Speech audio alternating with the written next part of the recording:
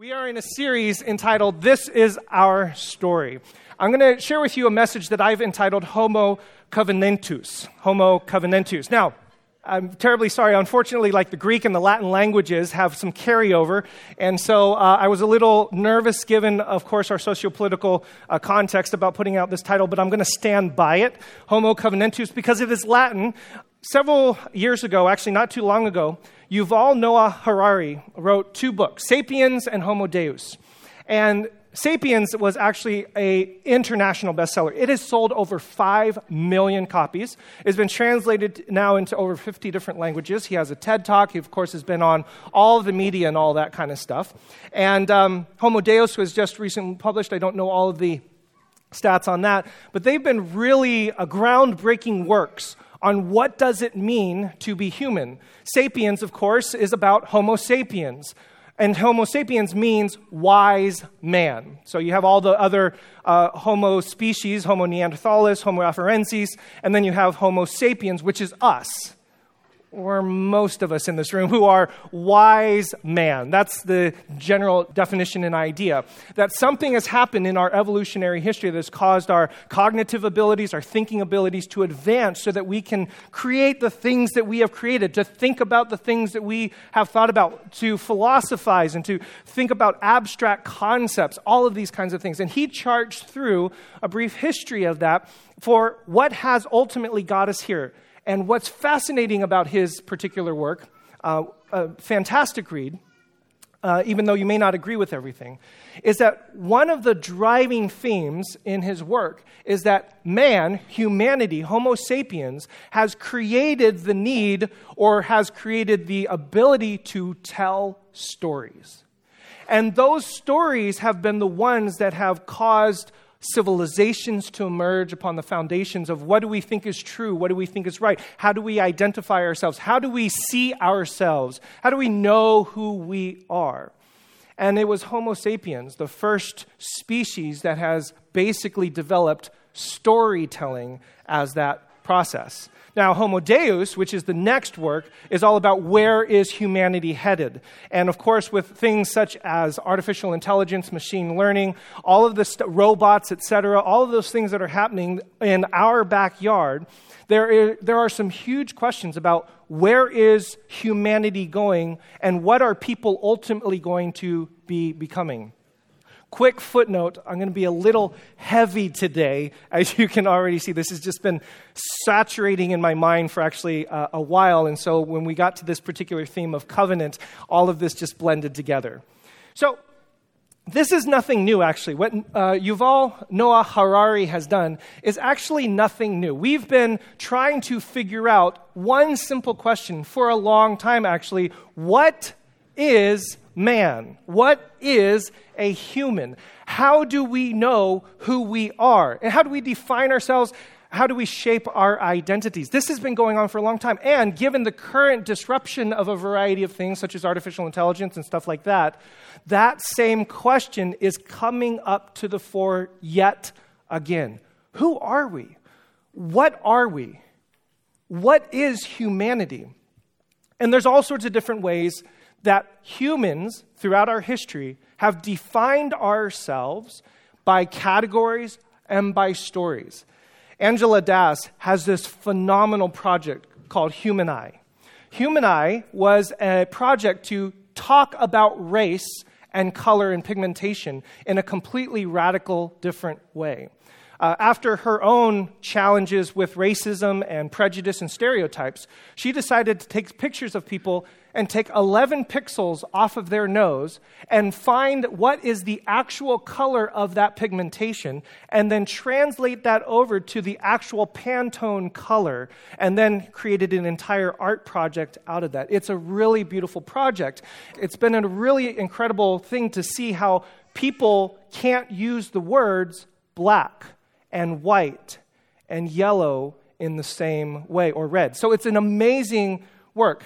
What her work has highlighted is the false stories that we have often told ourselves about how we have categorized who is and who is not human like us. So race, color, and of course, as we have prayed about and as we continue to discuss and work towards, that has got to be a continual conversation in our community for making sure that we don't ever allow that kind of prejudice and racism and all of those biases to conform us to a way of thinking about each other and to humanity. I know another way of thinking about it is this particular project right here, 23andMe. For those of you who, by the way, has anybody actually done this? I'm just kind of, oh my goodness, we have a couple of you in here that have done this. Okay, I was at dinner with a couple Sparkers a while ago. I won't mention, well, he can tell you who it was. Anyway, we were talking about 23andMe, and it was just fascinating to hear about the report. I haven't done it yet, but he got the report back. And apparently, at 23andMe, you can also discover what percentage Neanderthal that you are, which I was like shocked with. And this person was surprised and shocked. This person, Sparker, said, I am 0% Neanderthal. And apparently, something on my face communicated shock and surprise and amazing. You're 0% Neanderthal? I had that was no clue. So it was an awesome moment. Anyway, 23andMe. Where are we biologically, genetically? Where have we come from? That's another way for us to think about our humanity and our identity. And finally, as I already alluded to, there's some pretty amazing stuff going on. Things that aren't quite mainstream, but definitely things that are happening. Things that used to be on cartoons and in science fiction are actually happening now. Things like telekinesis, being able to move things with your mind, the ability for robots to actually outwit human beings in particular areas of intelligence. And all of this, South Korea airports actually have robots now that greet you and meet you. Has anybody been there? I haven't been there, but I heard about this. Just incredible things that are going on. And many people are now asking the question once again, what does it mean to be human? What does it mean to be human? In this series that we're going through, This Is Our Story, what we're attempting to do is we're trying to take this Christian faith, this biblical narrative that many of us have inherited, that is often popularized in various news and stories, etc., and we see how certain strands of Christianity, evangelicalism, or particular faith people project their faith and their Christianity out on the world stage, and they say, this is what it means to be a Christian.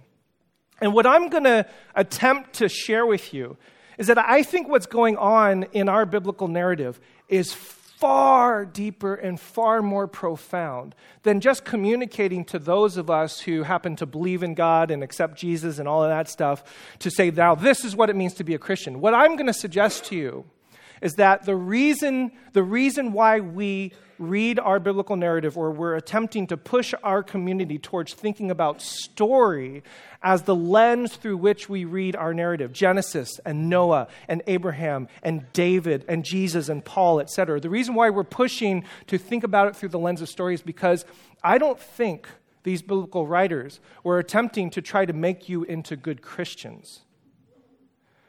I'm going to suggest to you that these biblical writers were attempting to create a kind of humanity that was second to none.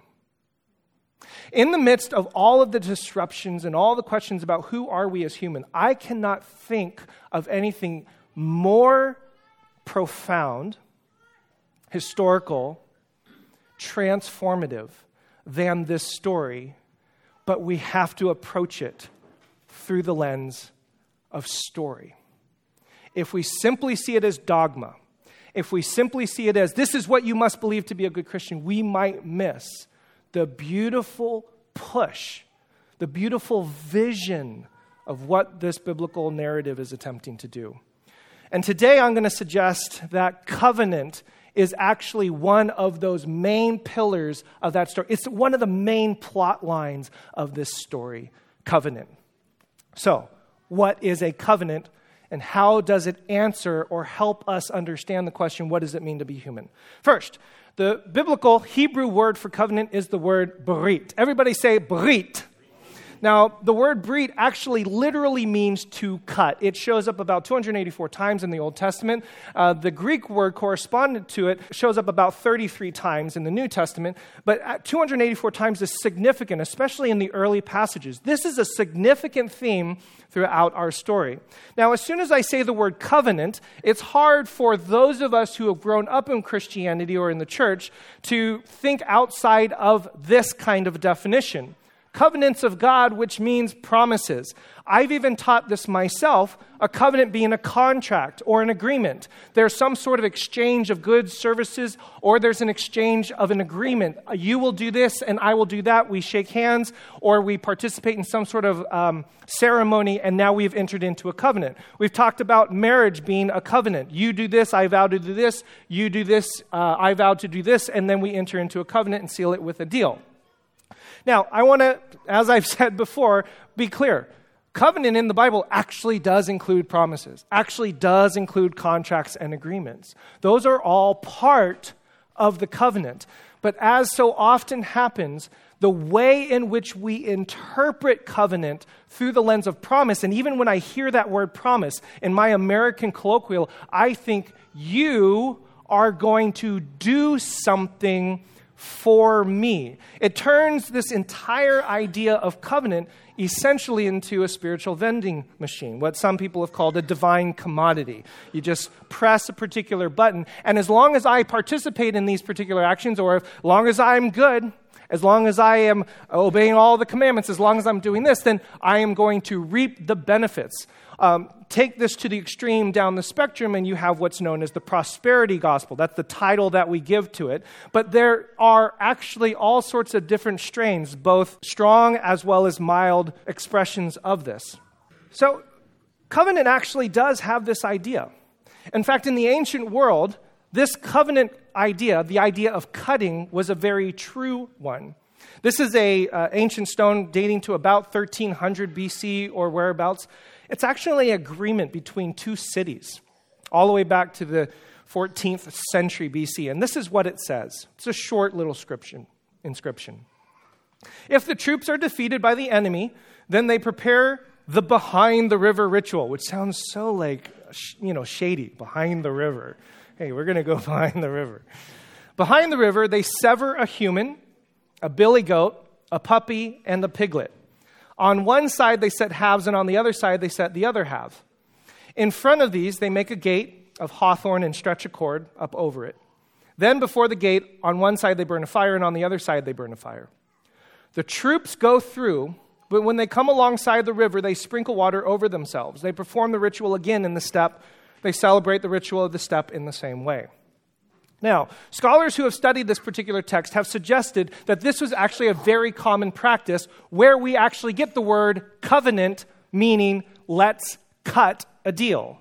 Take a human, a piglet, a billy goat, and a puppy, and you slice the two animals in two, and you lay them all on halves, and then two particular parties who are going to enter into this covenant actually walk through the blood, splashing all that blood up. And the general idea is this. If you don't keep your end of the deal, this is what you can do to me. And then I walk through, and if I don't keep my end of the deal, this is what you can do to me. This is very common practice. I heard one story actually recently where two Samaritans were marrying off their children, a daughter and a son, and they did this covenant. They sacrificed an animal, poured the blood into the pan, splashed around in it. I saw some pictures. It's really gruesome. And it's meant to be because you're supposed to recognize the importance and the weight of this agreement that you're entering into. The story that I heard turns out that one of the children didn't turn out to be exactly what the father said that child was supposed to be. And the father of the other child murdered the father of the other. Found him dead in the desert. Because you walked through the pieces. You said that your word was that good. And if you didn't come through for me, then this is what you could do for me. Now, for those of you who have heard this story before that we've told in Israel, we've shared a little bit in the Genesis, I'm going to encourage you, if you haven't heard this, go back to some of our teachings and hear the fullness of the story. This is a really brilliant story because that image, that ritual actually plays into the Genesis 15 story with a guy by the name of Abraham, who is called, and then God tells him, listen, I'm going to enter into a covenant deal with you, and I want you to grab a goat and a heifer and a lamb, a ram, and a dove and a pigeon, and you're going to slice those pieces. And so for those of us who are foreign to this, we're like, what the heck is that going on? But once you realize that, oh, this is entering into a covenant deal as before. And what's going to happen essentially is instead of Abraham walking through the pieces in his dream, a smoking fire pot and a pillar of fire show up, both symbols and representatives of Yahweh God. And they pass through the pieces for both parties. It's this brilliant shift and turn to say, listen, Abraham, we're going to enter into a deal. And you better keep your end of the deal, and I better keep my end of the deal. My end of the deal, I'm going to make you a great nation. I'm going to make you have lots of children, as many as the stars in the sky, and you are going to be a blessing to the world. Abraham, your job, walk before me and be blameless. Got it? Sweetness, perfection, no problem. But Abraham obviously can't do this.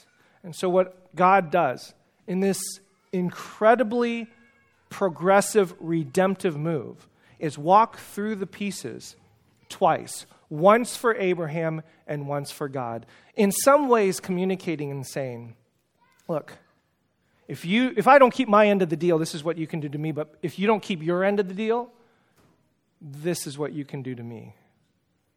A God that takes on the punishment of both parts. Now, the reason why I tell you this story is because it is in this story, it's in this cutting of this covenant, that God says to him, I am going to make a covenant with you and your flesh and all of your descendants after you. I am going to make a covenant with you, your flesh, and all of your descendants after you.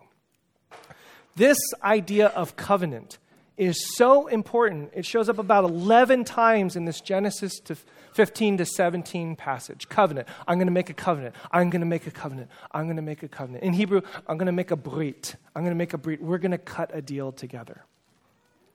And it shows up over and over and over and over again.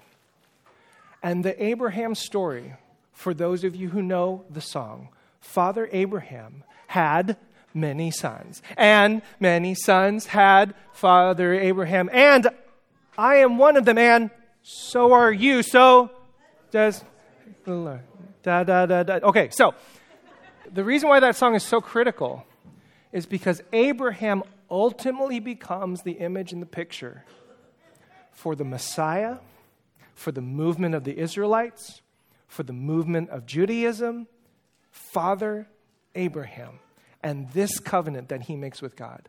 Throughout the rest of the Old Testament and even into the New Testament, you hear echoes back. Remember your covenant that you made with Abraham, with Isaac, with Jacob. Remember that covenant that you made with Abraham. Remember when you walked between the pieces, Jeremiah says. This is referenced over and over and over and over again.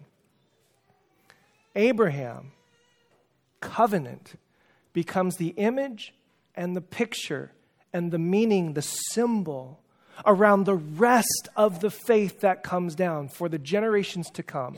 So much so that you are one of Abraham's sons. Now, unfortunately, there's a gender gap. Hebrew doesn't have the word children. It only has the word sons, banim. It's a male noun, but it simply means children. You are part of Abraham's seed, his line, his lineage, his generations. Which means how you think about yourself should be thought about through the lens of what in the world was this covenant that God made with Abraham, and how does that covenant make sense of my faith and my identity and how I live today? Let's go one step deeper for answering that question. Because if you read your Bible carefully, the covenant that God makes with Abraham wasn't actually the first time God makes this covenant. It comes actually before that with another covenant-making story by a gentleman named Noah.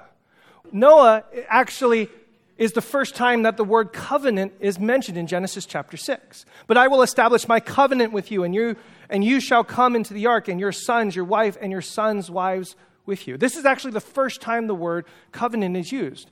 And if you read your Bible carefully, and scholars have pointed out, there seems to be something going on between the Noah covenant and the Abraham. There's some parallel. There's some echoes that are going on. And in fact, if you take a look at the story carefully, look at all of the things that are happening between the two. And God said to Noah in chapter 8:15, and God said to Abram in chapter 12, go out from the ark, go out from your land.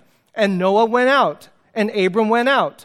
And Noah built an altar, and Abram built an altar. And God blessed Noah, and I will bless you. Be fruitful and multiply. I will make you a great nation. I will establish my covenant with you and your seed. I will give your seed this land. Scholars have pointed out that, wait a second. What's going on with Abraham is actually a retelling of what happened with Noah. Noah and the rebirth of the entire creation was also supposed to inform what you thought of the Abraham covenant. So just like Noah was a symbol of righteousness and baptizing the earth and creating a whole new creation out of chaos and violence, so you too, Abraham, you as my covenant partner are to do the same thing. Abraham becomes the ultimate image and picture for what Noah did in the flood story. And the rest of the Genesis story is about how Abraham and the rest of his family are to establish that renewed creation in the world. Brokenness becomes wholeness. Chaos becomes order. And darkness becomes light. And Abraham, I'm calling you, and I'm making this covenant with you, and I'm pushing you, sending you out into the world so that you and your descendants, which is all of us, can do what Noah did, which is to recreate the entire world. Chaos to order, darkness to light, dysfunction to purpose. Do you see the connection there? This is what is going on when we use the word covenant. But it goes one step further. If you read the Noah story carefully, it didn't start there. I will establish my covenant with you, that never again shall all flesh be cut off by the waters of a flood. God said, this is a sign of my covenant that I make between me and you and every living creature that is with you, all future generations. I've set my bow in the clouds, the keshet, as Tom mentioned a couple weeks ago, and it shall be a sign of the covenant between me and the earth, the earth, the earth, the earth, the earth. When did I hear that word, the earth, before? When I bring clouds over the earth and the bow is seen in the clouds, I will remember my covenant that is between me and you and every living creature. When the bow is in the clouds, I will see it and remember everlasting covenant between God and every living creature of all the flesh that is on the earth. God said to Noah, this is the sign of the covenant that I have established between me and the flesh and the earth. When you read this Noah story and you think about, where have I heard these terms before? Where have I heard these items, these nouns before? You start to realize, oh, wait a second. The Noah story wasn't the first covenant. The Noah story is actually a retelling of what God did in the very beginning in Genesis. Notice the phrase, the earth, on Genesis chapter 9. Now the earth was formless and empty in Genesis chapter 1. For 7 days I will send rain on the earth. Notice the 7 days of creation. Now the earth was corrupt in God's sight, and the earth was filled with violence. Rather than being filled with the image of God, it was filled with violence. That word violence, by the way, in Hebrew, the word Hamas. The entire world, the entire earth was filled with Hamas. God blessed them and said, be fruitful and multiply, fill the earth. If you take a look at how the animals went onto the ark, they are surprisingly in the reverse order of God's creation in Genesis chapter 1. And one of the most important, beautiful pictures is that the ark walks on the water, over the face of the waters. Just like the Spirit of God hovered over the face of the waters. In other words, the Noah story, this Noah, he built him an arky, was all about taking an old story and saying, God is going to recreate yet again chaos to order, darkness to light, dysfunction to purpose and meaning. So when you put all of these together and you see that word covenant being strung through all of these stories, and you realize that you and I are children of Abraham, ultimately children of the covenant, which harkens back to the recreation of Noah, which harkens back ultimately to the creation of humanity, which was designed to spread God's image and likeness over all of the earth, to fill it, all of the earth, you start to realize, wait a second, the creation story is the covenant. That what happens in Genesis 1 and 2 is being pulled through Noah, is then being pulled through Abraham, will then be pulled through Isaac and Jacob. And then that creation narrative is going to be pulled through Jesus. If you listen to Gospel of John, in the beginning was the Word, and the Word was with God. If you read through that story, and by the way, how many miracles are in the Gospel of John? 7. How many times does Jesus say, I am, in the Gospel of John? 7. And at the very end of the story, when Jesus rises from the dead and Mary sees him, Mary mistakes Jesus for the gardener.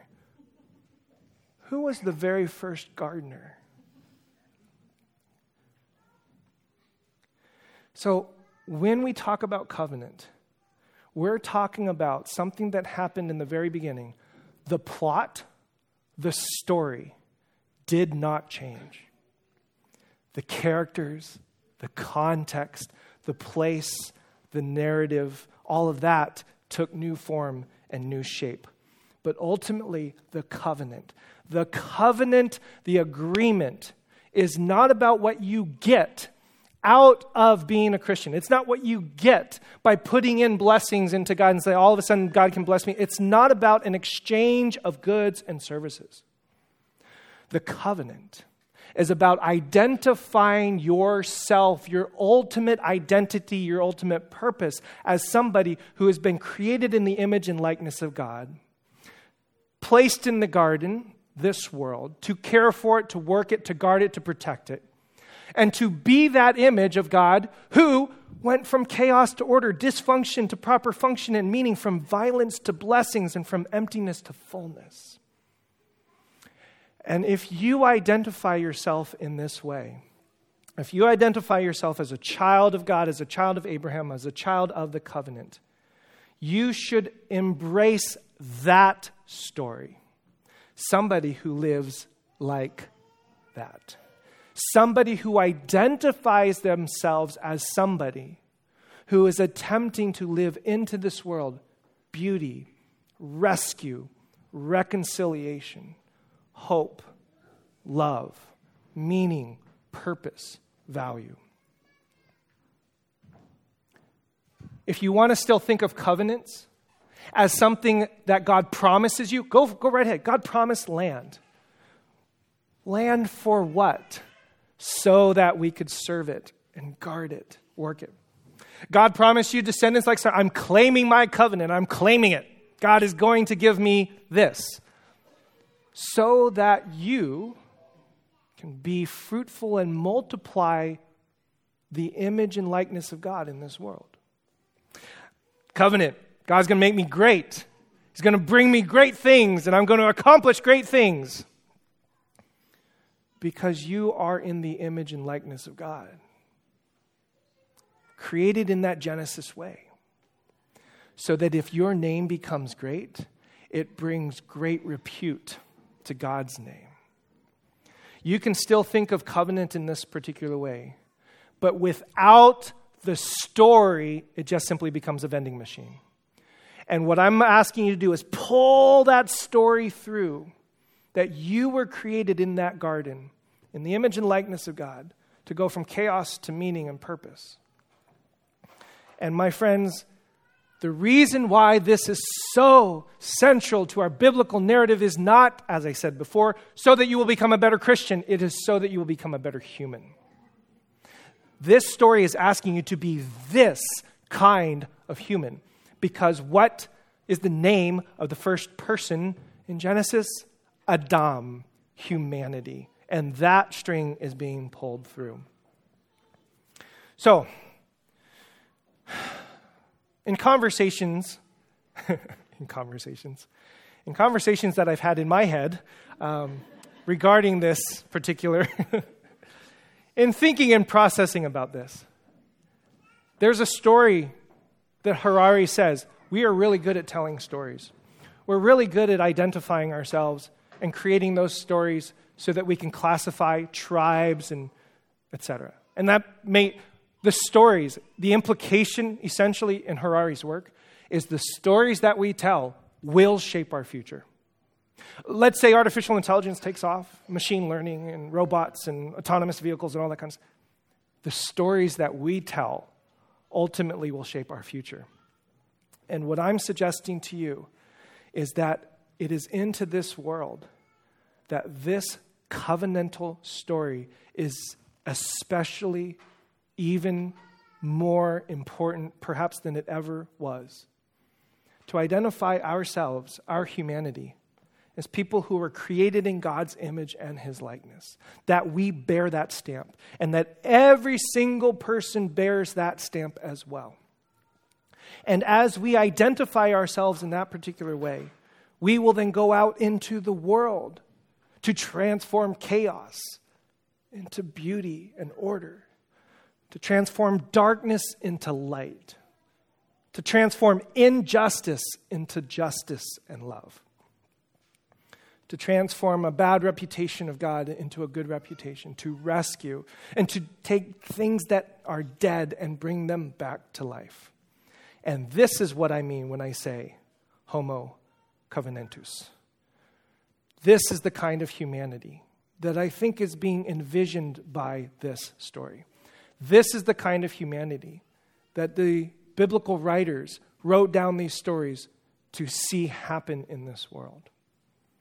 And I'm suggesting to you, if we can think about our narrative, think about our stories through this particular lens, it could really radically transform humanity once again to be those children of Abraham, to be the children of the covenant of Abraham and of Noah and of the original covenant of the Genesis creation story.